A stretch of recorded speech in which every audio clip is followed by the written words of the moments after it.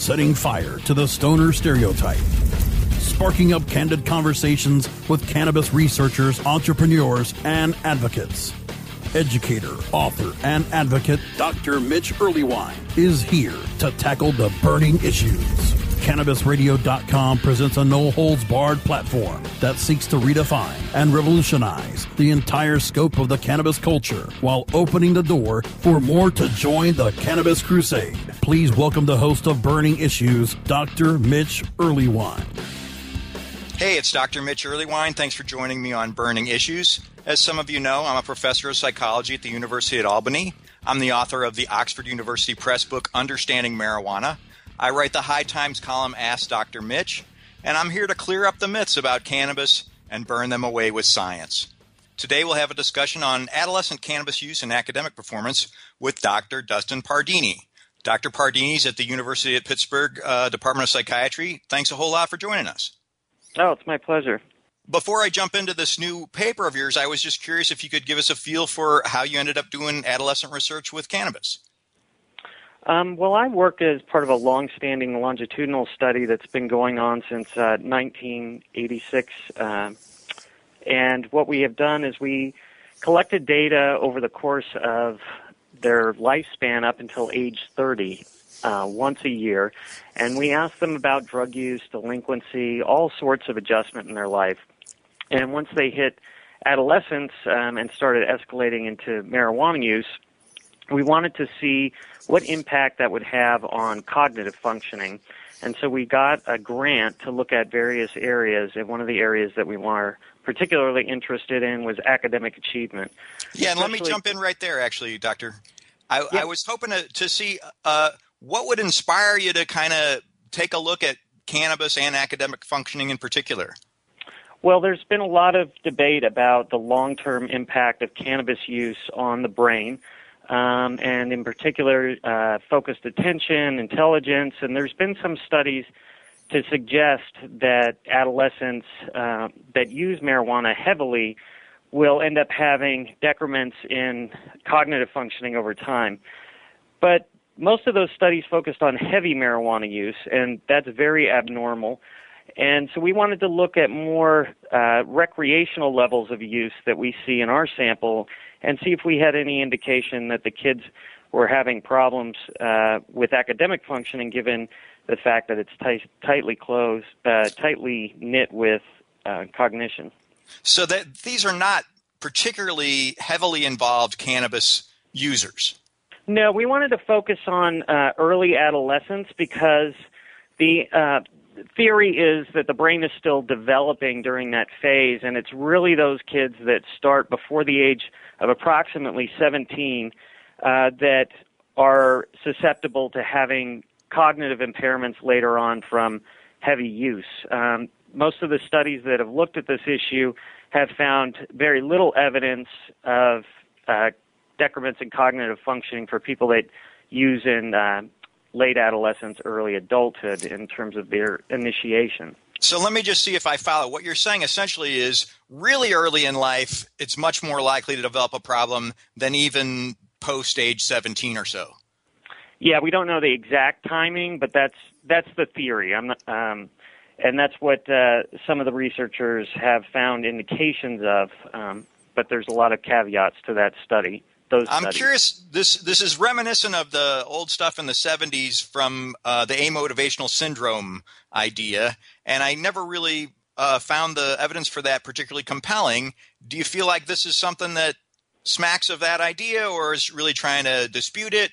Well, I think the amotivational syndrome is slightly different. That's more in line with kids being so stoned that they become lazy, they become uninterested in school, and therefore kind of disengage.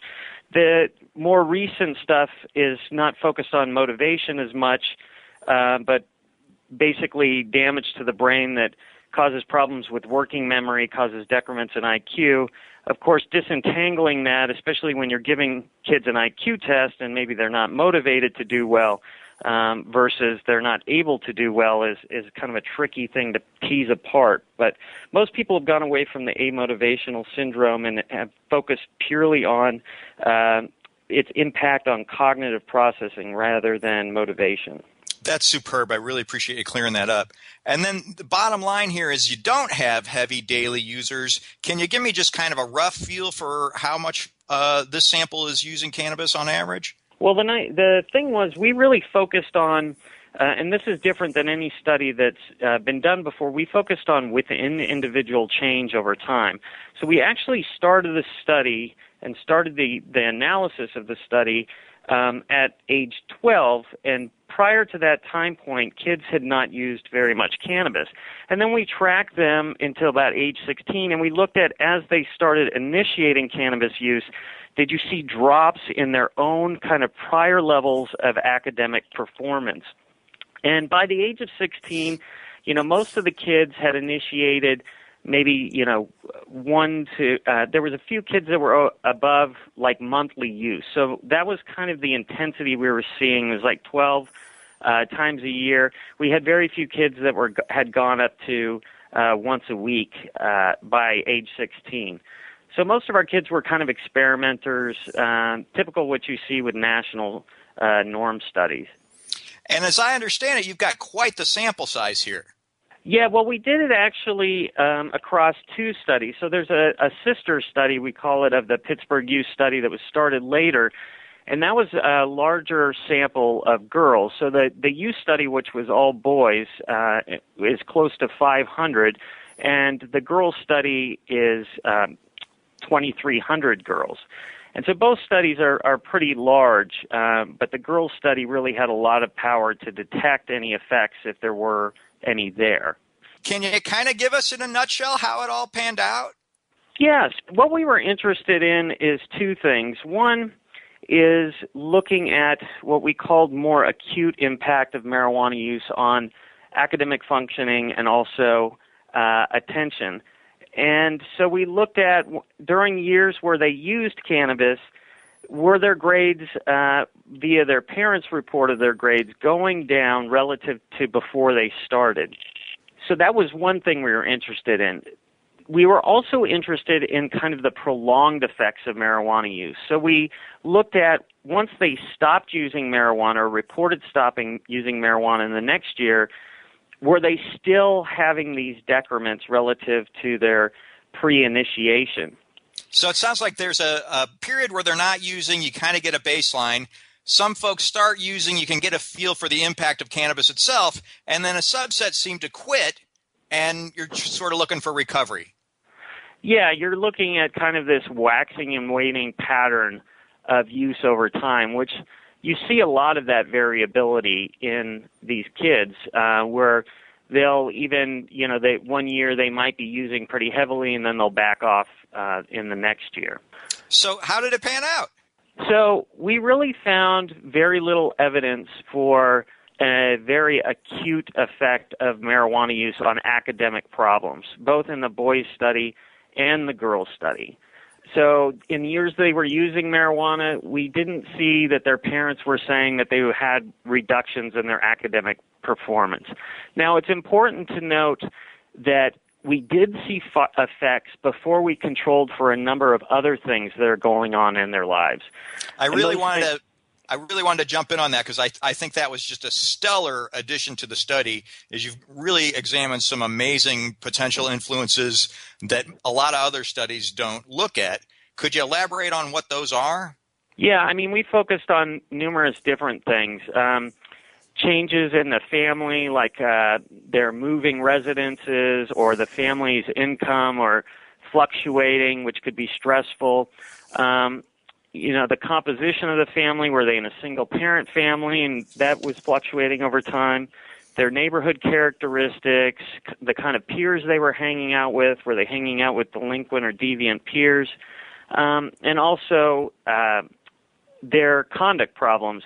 And by conduct problems, I mean, were they kids that were also fighting, stealing, and so was marijuana use just a symptom of a larger delinquency pattern, and those kids were actually not doing well at school in school once they started down that road?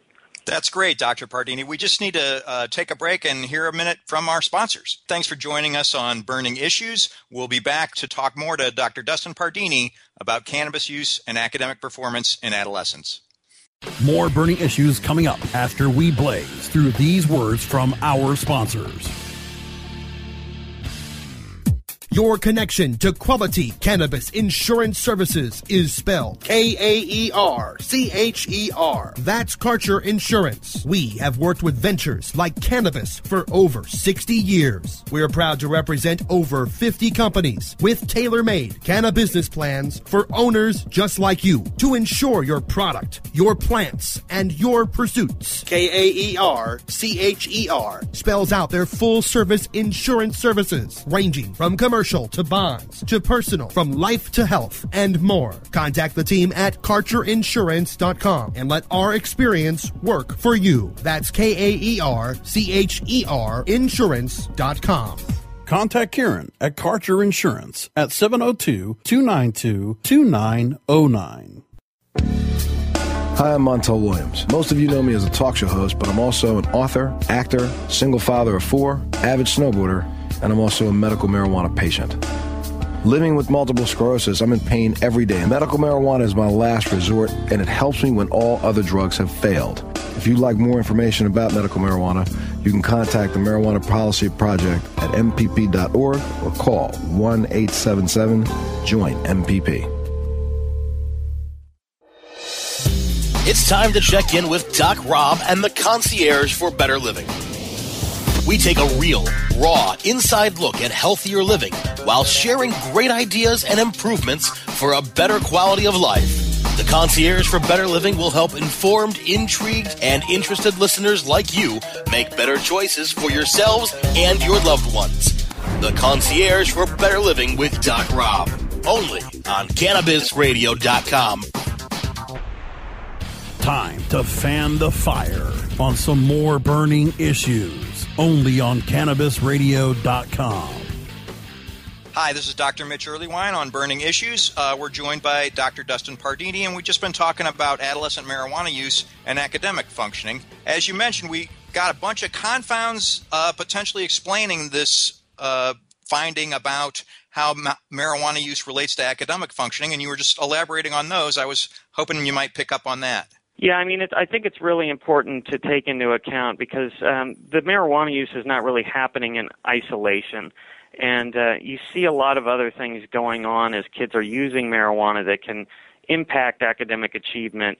And it's really important to take into account those kind of waxing and waning changes in the kid's life because they might actually be causing both the marijuana use and also their declines that you're seeing and how well they're doing at school. So tell me, Dr. Pardini, do you think some of the previous work suggesting cannabis links to academic functioning might have failed to take some of these things into account? Well, there's a couple different issues. There's what we call self-selection that's hard to control for. So that is kids that are going to do poorly in school are also kids that are going to start using marijuana. And that kind of causes this difference you see between marijuana users and non-marijuana users in terms of their achievement. We tried to overcome that by looking at within individual change. And it's a kind of a subtle concept, but it's an important concept because you're really looking at as the kid waxes and wanes into and out of marijuana use, do you see that parallel waxing and waning in their academic achievement? Now, because you focus on that within the individual change, nothing between you and I can cause what we're seeing in terms of change within the individual. So that's one thing that we did. It's a subtle thing, but it actually controls for the fact that marijuana users and non-marijuana users differ on a whole host of characteristics. That sounds great, and it really does sound like that's a novelty as far as this study is concerned, something that previous work really hasn't done. I'm familiar with that literature, too, where you do find folks who are cannabis users who have low grades actually had low grades back when they were, in the fourth grade or something like that. So it may not be as causal so much as another indicator. So I really appreciate you guys taking that much care. Yeah, and that's an important issue to take into account in all of these studies, and it's a major limitation because you have a whole host of different things that came before the marijuana use besides poor academic achievement, such as their parents' achievement. You have genetic factors that could be influencing both deviant behavior and disengagement from school. So this actually eliminates all of those as causal factors because they can't explain why an individual is having these waxing and waning changes in their academic achievement over time. And when I look at these data, it looks like there really was a significant effect before you took these things into account. But once you account for this other substance use, peer delinquency, and things like that, the effects really start to disappear. Yeah, they do. There was effects before we took into account other things that are changing in the child's life. And that completely wiped out the effect that we were seeing. But even before we controlled for those effects, we were seeing very little impact once the kids stopped using marijuana. And I think that's an important point because there's this fear that once kids engage in marijuana use, it impacts their brain and it's going to have sustained effects on their ability to function well. And we actually saw very little evidence of that even before we controlled for all of these different factors. So it sounds like recovery is definitely possible. Well, yes, but you got to take into account the fact that we were focusing on what we call low-level or experimental use primarily. So these kids were using at most typically once a month. Now, that's a lot of times what you see with kids below the age of 17 in terms of their intensity of use. But there still might be an effect if you looked at the minority of kids that are engaging in like weekly use, maybe 2-3 times a week, up to 7 days a week. So it sounds like we can't generalize to the heavy users from these data, but at least light users, experimenters, it's not a huge impact on this academic functioning.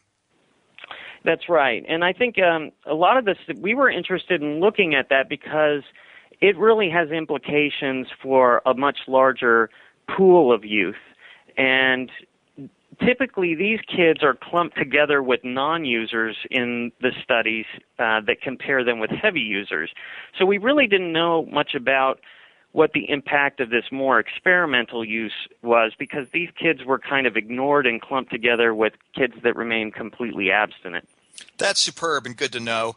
I do find that the experimenters do get lumped in with the non-users, and it's reassuring to see that there's a way to look at these data like that. You also had a dependent variable on attention. Could you give us a lowdown on that? Yeah, so a lot of the studies have focused on performance on task where they're at a computer, they're asked to focus their attention on some kind of compelling or hard task, but it's things like watching and hitting a button when you see an X and not hitting it when you see an O, and looking at their scores on those types of tasks. And that involves attention, but it's really not clear, does that impact your daily life, even if you see drops in those scores? So what we were really interested in was perceptions of other people in their environment, and particularly their parents, because their parents came into contact with them on a regular basis. So we asked their parents to rate how often they had problems sustaining their attention, completing tasks, did they seem easily distracted, to see did an objective observer that may not have known whether or not the kid was using marijuana report that they seemed more inattentive in the years where they were using marijuana versus not. Superb. How did that turn out? Well, again, we saw very little evidence in the boys' sample that marijuana use was causing decrements in parent-reported attention problems. When we looked at the girls, there was an effect, but it was very small, and it was comparable to what we call a Likert scale point. So we had like 10 questions, and basically on one of the questions, if your parent went from sometimes to all the time, then that was basically the magnitude of the effect that we were seeing in the girl sample only.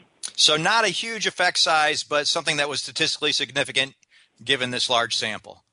Yeah, I mean, you're talking about 2,500 girls, and it was a very, very small effect. You wouldn't have been able to see it in the boys study because it was a third of the size. So you have to really be aware, and this is where scientists need to be very careful in explaining things to the public about the magnitude of the effect that you're seeing.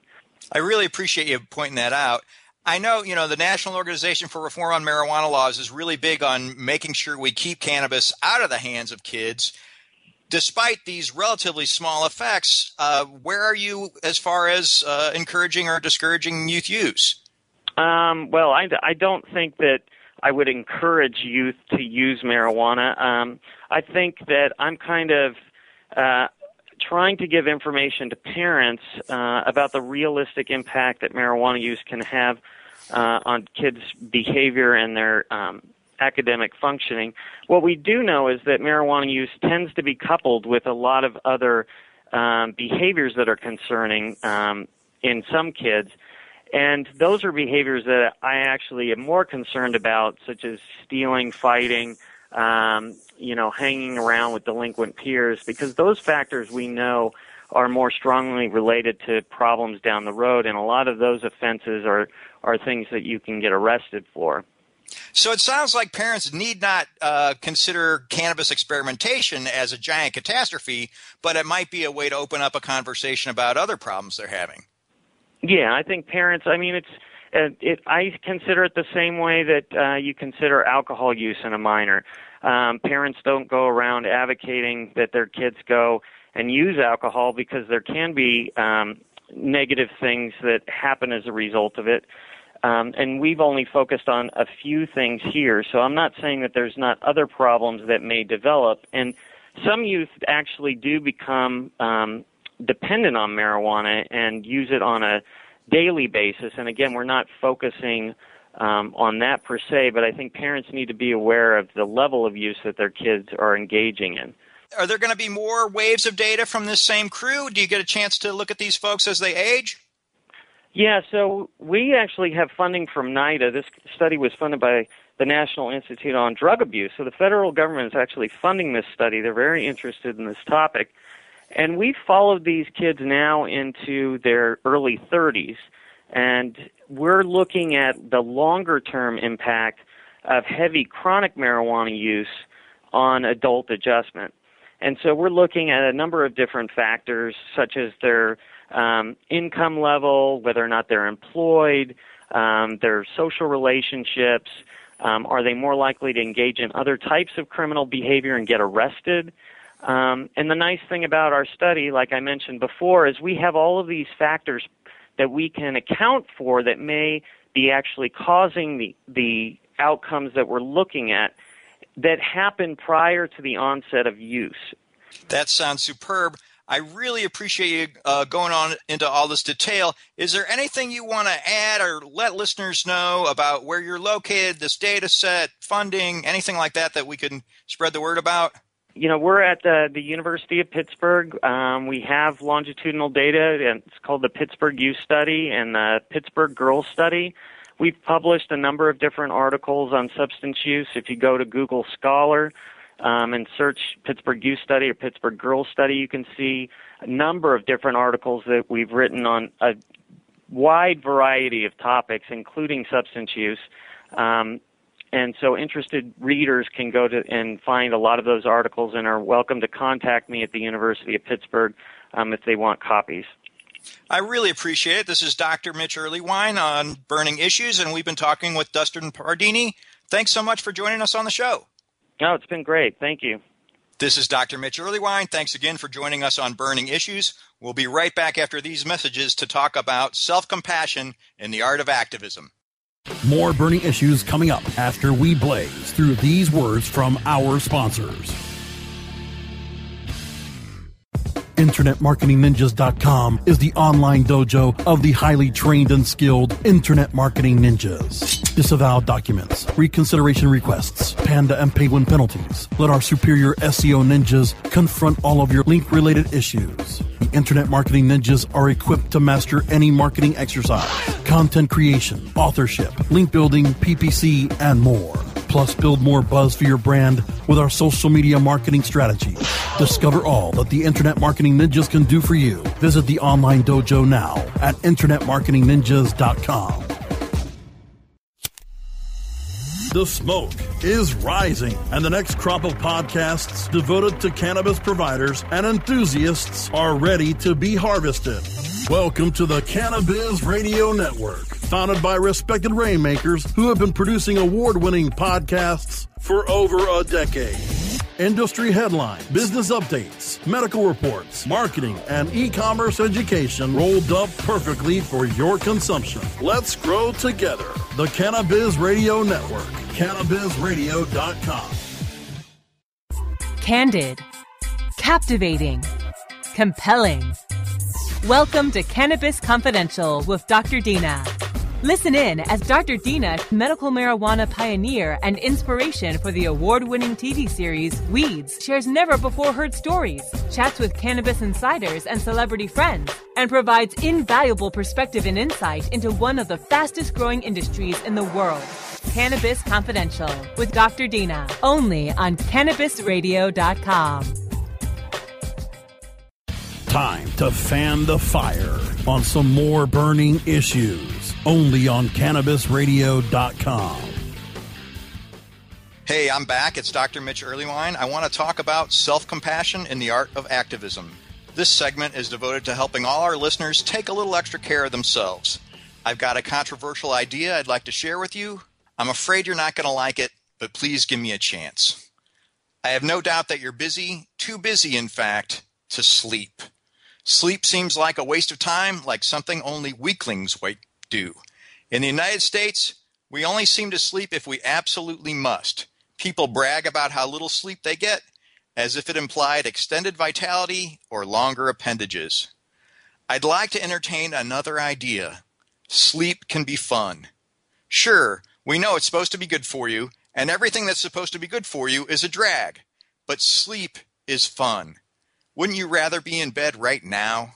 Slipping into the smooth sheets, warm pillow against the cheek, cozy comforter comforting shoulders. It's magnificent. Then the delight rolls in like some heavenly fog with the pitter-patter of light rain. We get that twilight of consciousness, that set of moments when time spans out like some multicolored vista. I love when I'm not sure if my eyes are open or closed, if I'm stirring or slumbering, if I'm me or something much more grand and tranquil. Yeah, sleep. Wow. So we all know when we're sleep deprived, or maybe we don't. Sometimes we get on these long stretches without enough sleep and think we might be depressed or distressed or diseased, when all we really need is some time in bed. But it's hard to make it a priority. The National Sleep Foundation recommends at least 8 to 10 hours for teens and 7 to 9 hours for adults. Some people hear these numbers and cringe. So here's a simple plan. An easy idea for all those artists and activists. 15 minutes. 15 minutes. Not sleep for 15 minutes, but go to bed 15 minutes earlier than usual. And note, this is not about lying around longer in the morning like some truculent teen. Whether you get 8 hours a night right now or 5, a little voice likely squeaked when you heard the idea of 15 minutes more sleep. I mean, before those other voices started in with all their chatter about how you don't need it and it wouldn't matter anyway and you can't pull it off. I mean that other voice, the little one, the one that pitched a bit higher, the one that's been in your head a little longer, the one that said, please, oh please. So give it a try. Hop in bed 15 minutes earlier each night for a while. And when you notice the ideas flowing a bit easier and the conversations running a bit nicer and the days ending on a higher note, you won't have to wonder why. Who knows what a little extra sleep might create. So thanks for joining me on Burning Issues. I'm Mitch Earleywine. Follow your heart. Let the data be your guide.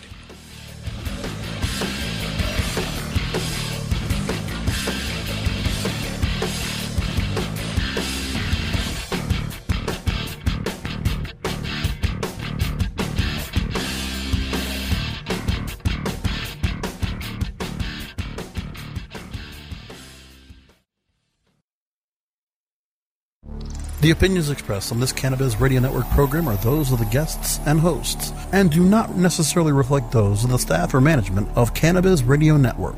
Any rebroadcast or retransmission without proper consent of the Cannabis Radio Network is prohibited.